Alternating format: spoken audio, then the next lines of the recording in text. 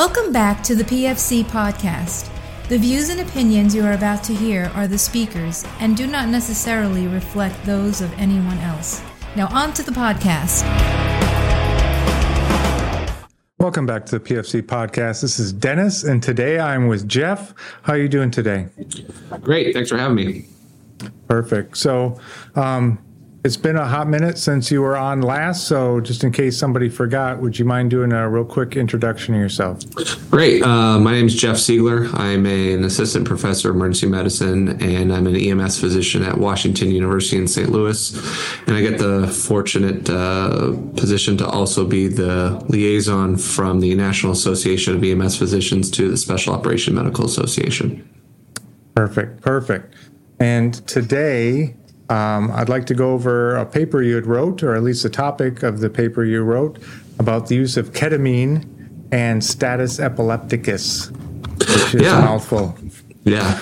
So I was fortunate to hop on a project that had been started by a couple of other authors that were Nick Williams, Lindsay Morgan, and John Friedman.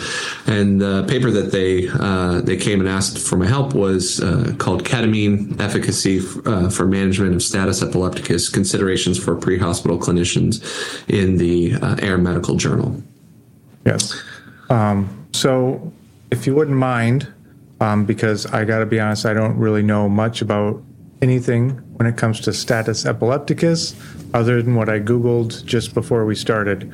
So what is status epilepticus and how is it different from any other seizure? Yeah, so seizures are the inappropriate electrical activity or discharge within the brain. They can be split across a couple different ways. You got your generalized, tonic-clonic, whole body seizures, and they can kind of go down into focal seizures where, just part of an arm or eye twitching or kind of lip smacking. And then you could even have the more rare absence seizures where nothing's happening and it's kind of like glazed over look. When a seizure occurs, it often terminates itself within a few minutes, and then if it keeps going, you get into what's called status epilepticus, which generally, for right now, we all agree lasts for 5 or more minutes of continuous seizure activity. Or you have a seizure, it stops. You're in that post-ictal, and ictal is the word for seizure, so post-seizure period or post-ictal. That period goes on for a certain number of minutes, and if you have another seizure while in that post-ictal phase and you haven't gotten your brain to start working right again, that would be considered status epilepticus. And then when that happens, kind of the alarm bells start going off because we're worried that this becomes like a fire that starts feeding itself, and the brain, once it starts into the status, can kind of spiral out of control.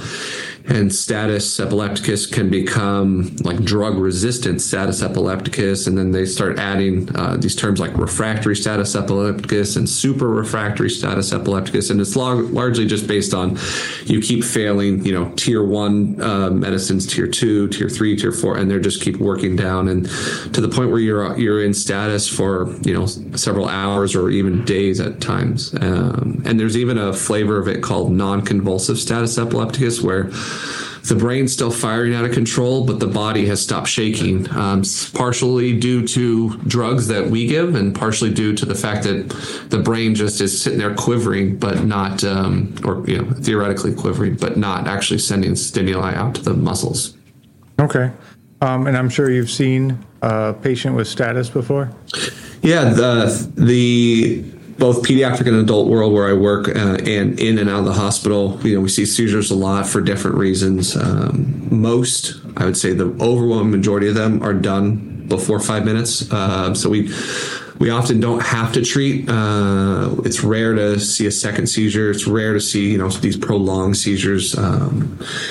But they still occur from time to time, so we have to be prepared to move down our treatment guidelines and moving from plan A to plan B, plan C kind of thing.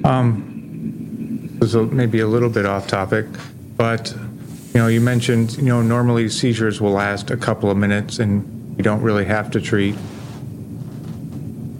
Why not? I guess, why don't you just jump into some kind of treatment if you can say, like, well, it should last only a couple minutes and then we won't have to do anything? Yeah.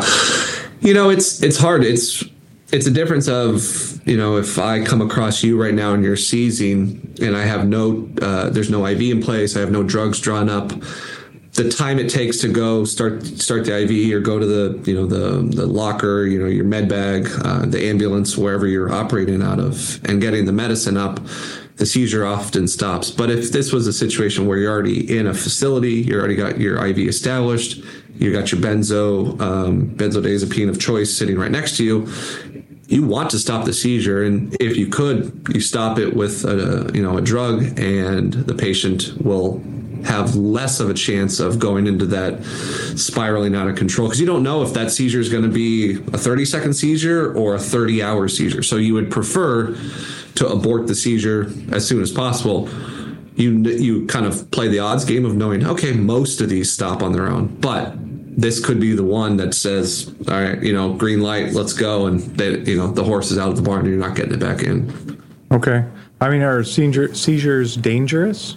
Yeah, they are, because your brain can actually start to die from the overexcitation and just continual, just like redlining, where your foot's on the gas and it's just going, and it can trigger these cellular pathways that can basically start killing brain cells, and eventually you'll stop breathing because you're seizing so much that you're not, if you've ever seen a patient who's having a full tonic-clonic seizure, that, the grand mal seizures, as other people call it, they're usually kind of hyperventilating, like dead space ventilating, where the air is just only kind of going in the throat and the large airways, but they're not really, ventilating.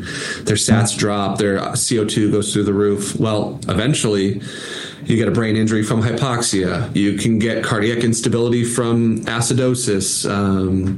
The CO2 can climb so high that you don't take a breath, so it just can start triggering all these things. So you want to ensure that the patient has an open airway, that they're ventilating on their own, or you're ventilating for them, you're providing supplemental oxygen, because each of these complications can injure the brain in a different way. And then it starts becoming cumulative, like you've got an anoxic brain injury and you've got cellular damage to the brain from, seizing for a certain number of minutes, and all that adds together, and bad things can happen. Yeah. So kind of jumping into your paper and kind of the idea you're trying to push, you advocate ketamine for status epilepticus. Now, the current guidelines we're using tell us to use benzodiazepine, so either Versed, 5 milligrams IV or IO, 10 milligrams IM, or you can use diazepam, 5 milligrams IV, 10 milligrams IM. And I'm going to repeat that either 2 to 3 minutes with Versed, or I think it's 5 to 10 minutes with diazepam. That's your frontline stuff. And then it goes later on into like Keppra, phosphonatoline, which I've never seen, valproic acid, which I've never seen, and phenobarbital, which sounds pretty archaic and dangerous. So, all of those things, just what I've known about it, everything is built on relaxing the body, relaxing the brain, or just turning the brain off. Why would you think ketamine would work when everything, at least that I know about it, is excitatory? It's, Yeah. So when I try to describe the actions of those two kind of concepts of the pathway that you just talked about with benzos, and then the second line agents, and then phenobarbital, and then you add in ketamine.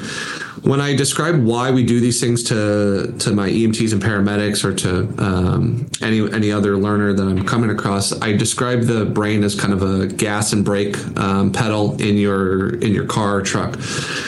Benzos and the other drugs, they're meant to step on the brake harder, for lack of a better example. And then ketamine comes and it basically prevents you from stepping on the gas pedal.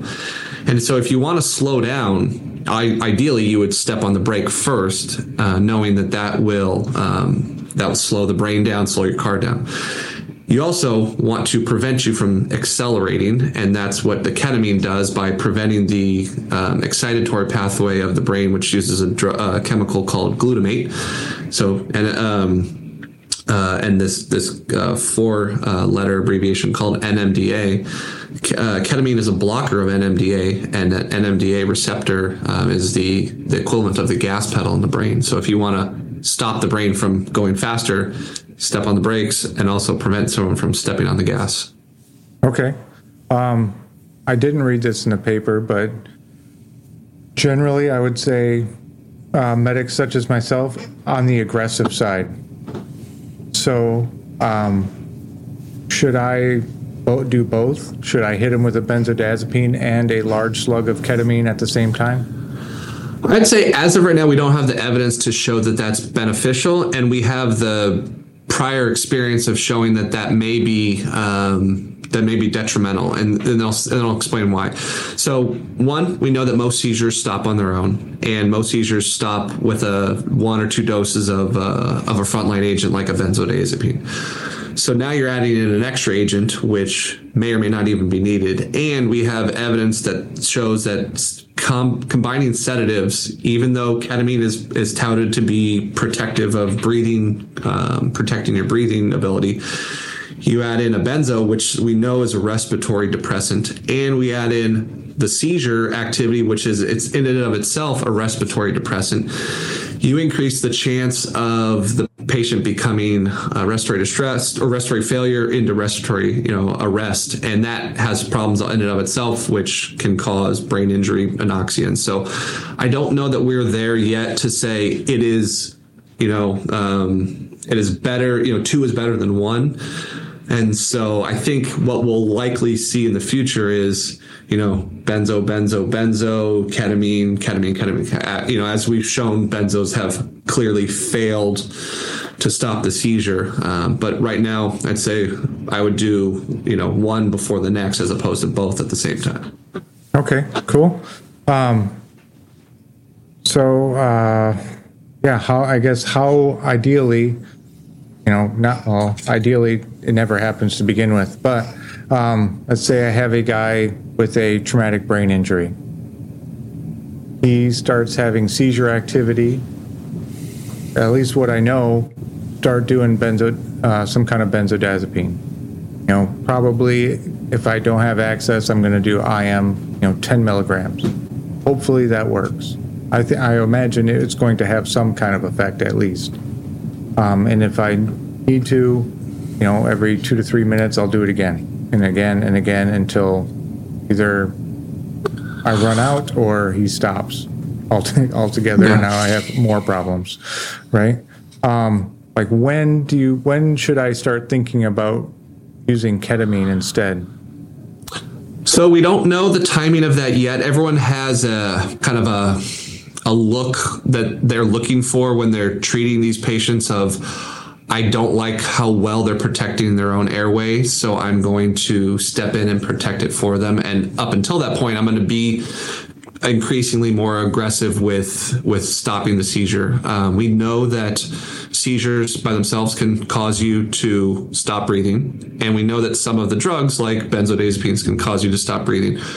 We're hoping that we can stop the seizure with our drugs before you stop breathing, but know that on the flip side of the coin, our drugs may cause you to stop breathing. So we're kind of doing this knowing some of these patients are going to stop breathing either from us or from the seizure activity. Right now, it seems like probably 3 doses of benzodiazepines is considered appropriate before you move on to the second agent. And it's one of those 3 drugs: levetiracetam, fosphenytoin, and valproic acid are the 3 kind of drugs that are in tier 2. And those, now the question is just, is ketamine equivalent to those and can be part of tier 2, or is it like tier 1.5? We just don't know that yet. And EMS and the pre-hospital providers, both civilian and military, are limited on what drugs they can carry. They don't carry the pharmacy, on their back or in their truck. So if we can use a drug that is going to be used for other reasons, that would be better than having a third drug that only gets used for the rare scenario of benzodiazepine refractory status epilepticus. Okay. So we're still working on the timing. We don't have the studies yet, but there's emerging data that says that ketamine is beneficial in seizures. It doesn't appear to be harmful, because that's the other side, is that, while it could be beneficial, it could be just as much harmful. Mm-hmm. So we want to know, does it even stop seizure activity with no appearance of harm, and figuring out, okay, is this now we, where in that first dose, second dose, third dose, are we doing it? Because we want the seizure to stop. So maybe we should be doing ketamine, like midazolam or Versed, and then throw ketamine as your second line, and then kind of go flip-flop, like alternating. We're working on that. We're trying to get people to come up with, randomized control trials to show this, this is a good strategy, or this strategy doesn't work, and we're on to the next strategy. Okay. I've never actually tried to ventilate a patient who's seizing. I can't imagine that it's easy.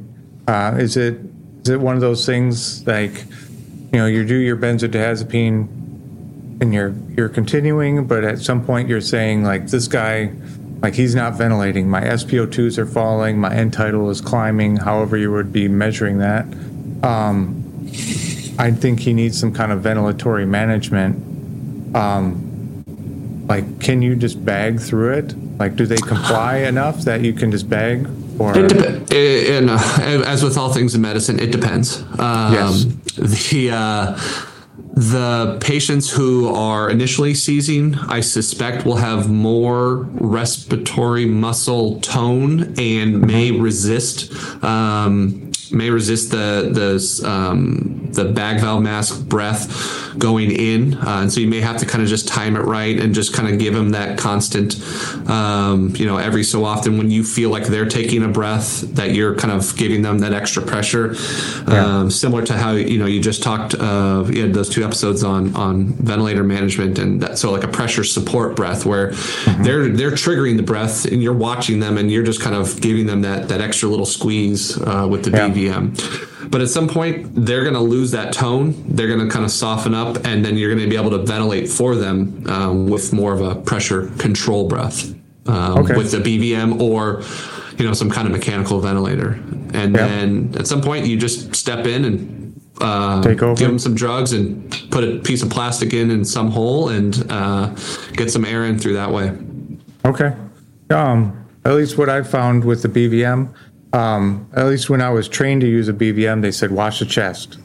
I found it not as easy as it looks, and a technique I found is if I put just a tiny bit of pressure on that BVM, I can feel the patient pull a breath.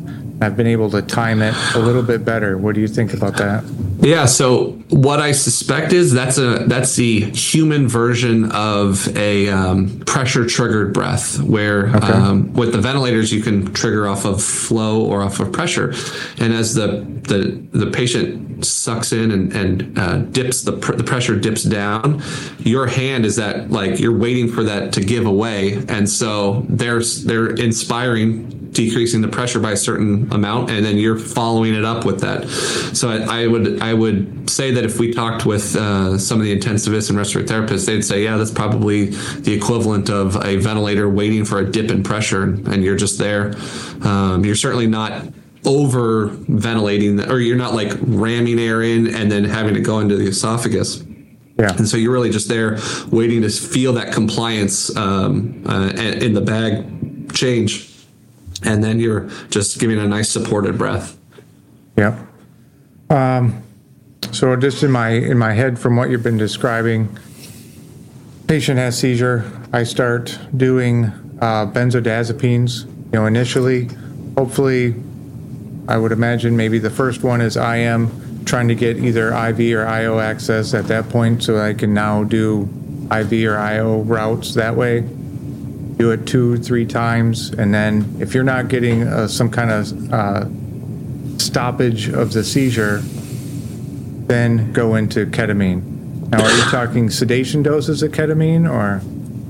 So we think the ideal dose as of right now is 1 milligram per kilogram or more. So a sedation up to and including the dissociation, kind of that where you can, most people will do procedural sedation for something painful, like 1 milligram per kilogram. If they're going to do an airway management, they generally start at 2 milligrams. And it's just a matter of like, are you taking away that last little bit of,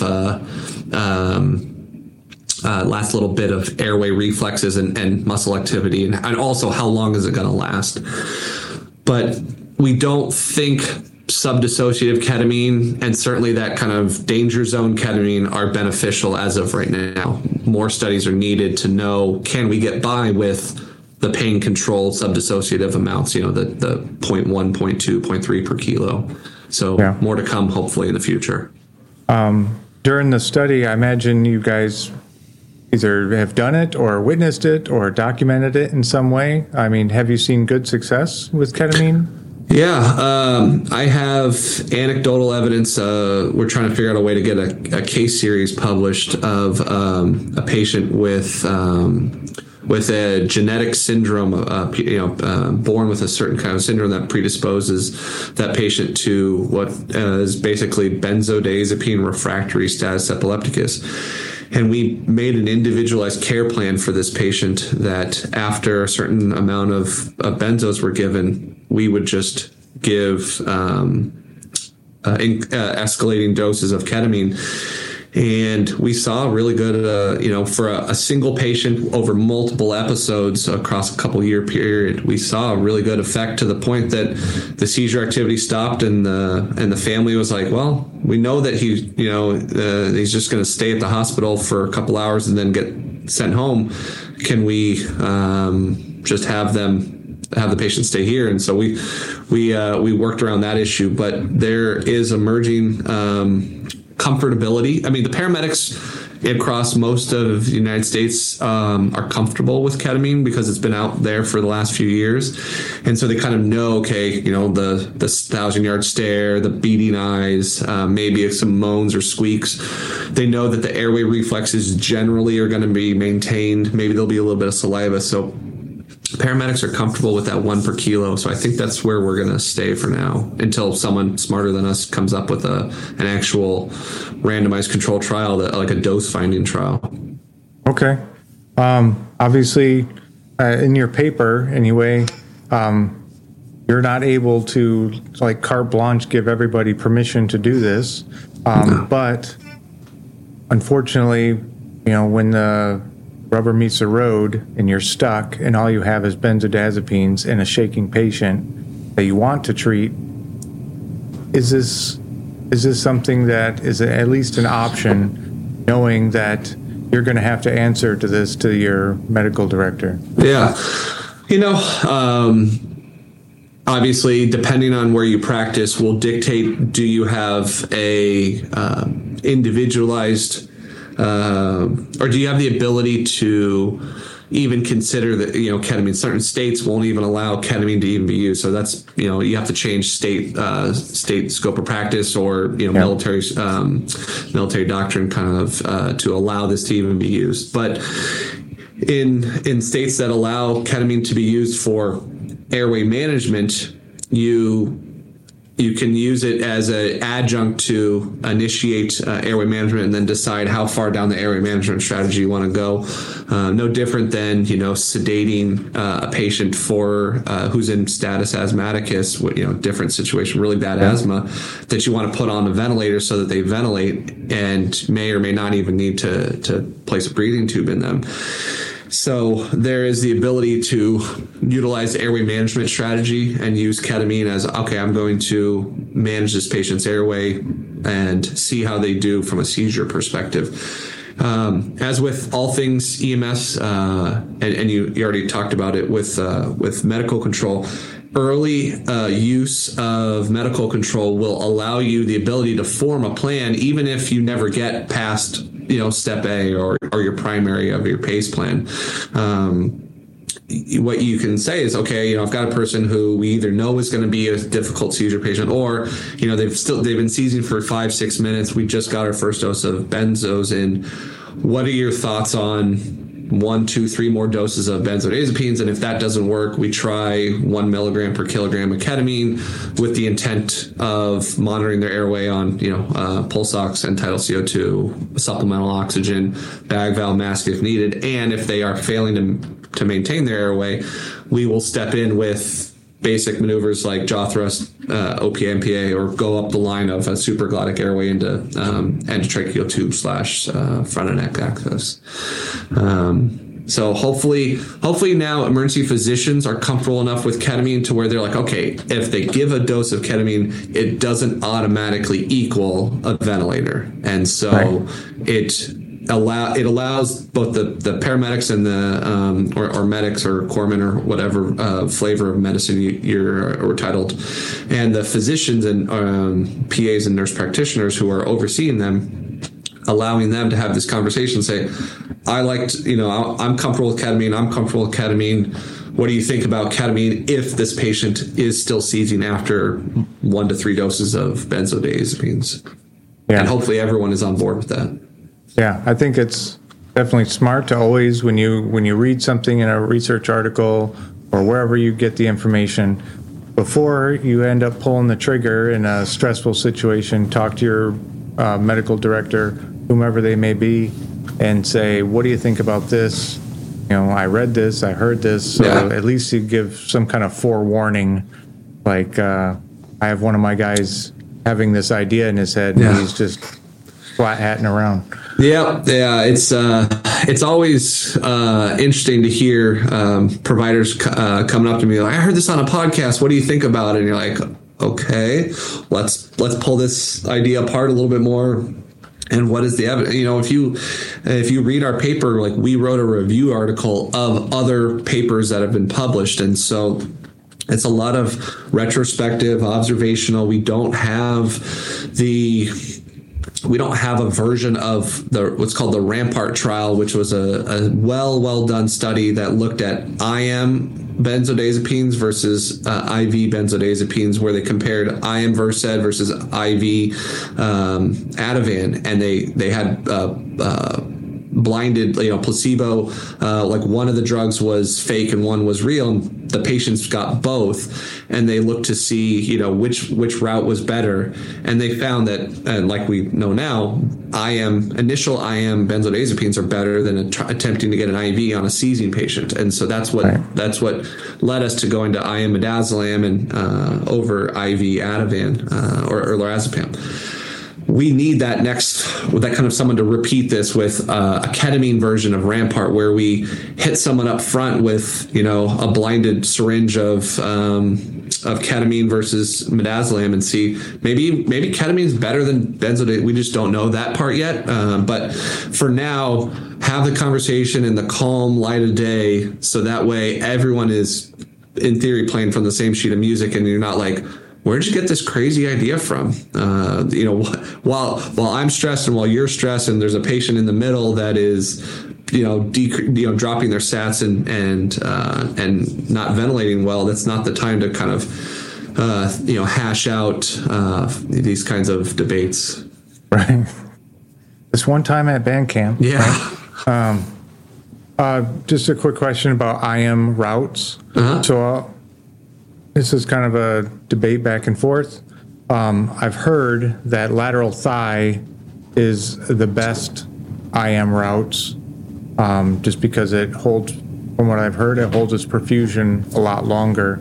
But yet I see people like stabbing essentially any other muscle that they can find. Is there any truth to that? The lateral thigh is better? Taking the evidence from the anaphylaxis world with intramuscular epinephrine, the lateral thigh has been touted as the best, most vascular site for drug uptake. It also holds, a lot more volume than the deltoid. The problem with the glute is that depending on the patient body habitus, there can be a nice layer of fat between the skin and the muscle, and so your mileage may vary depending on the population you're treating. And so the thigh can hold the most and have what we think is the most rapid absorption of drug. And so we're kind of just borrowing from the epi world and pulling it over. That being said, if the person is hypotensive, the drug availability is decreased and takes much longer.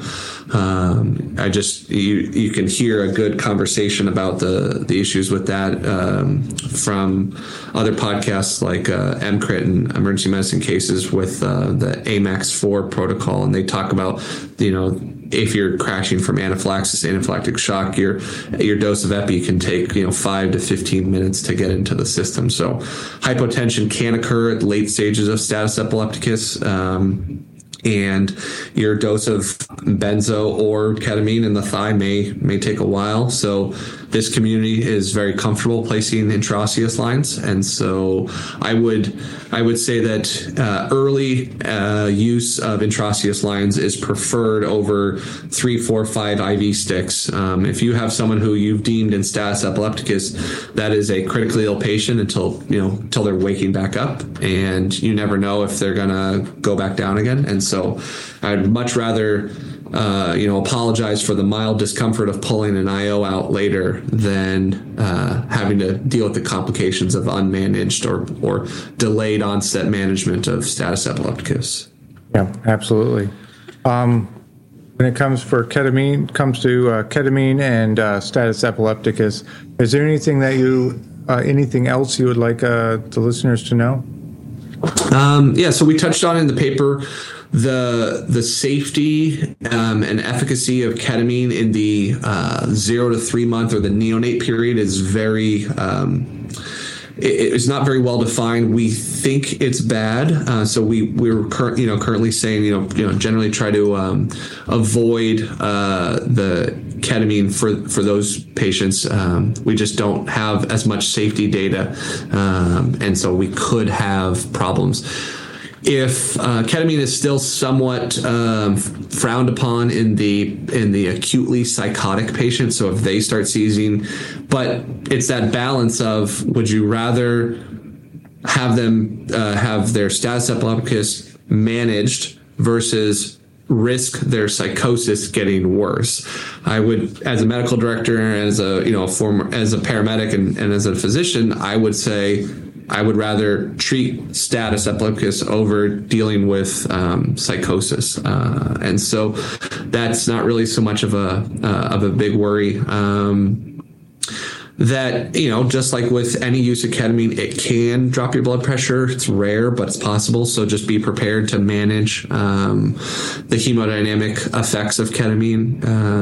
And status epilepticus in and of itself can, for lack of a better term, kind of burn out your sympathetic system, and you can get these issues where you need to put patients on vasopressor infusions. Sometimes it's because of the seizure activity that's just overstimulating the body and kind of burning up all the catecholamines. Sometimes it's the drugs that you mentioned, like phenobarbital or propofol. Like those are drugs that can drop your blood pressure. So it's a mixed effect. Any sedative, whether it's ketamine or Versed or other, can slow or stop your breathing. So be prepared to just place patients in the recovery position while they are seizing, and then support their oxygenation and ventilation efforts. And we're still working towards getting that holy grail study of can we come out with ketamine auto injectors for status epilepticus? So more to come on that in the future. Perfect. Hey, Jeff, I really appreciate you coming on. Yeah, no problem. Thanks for having me. I'd love to come back and talk about anything else you need.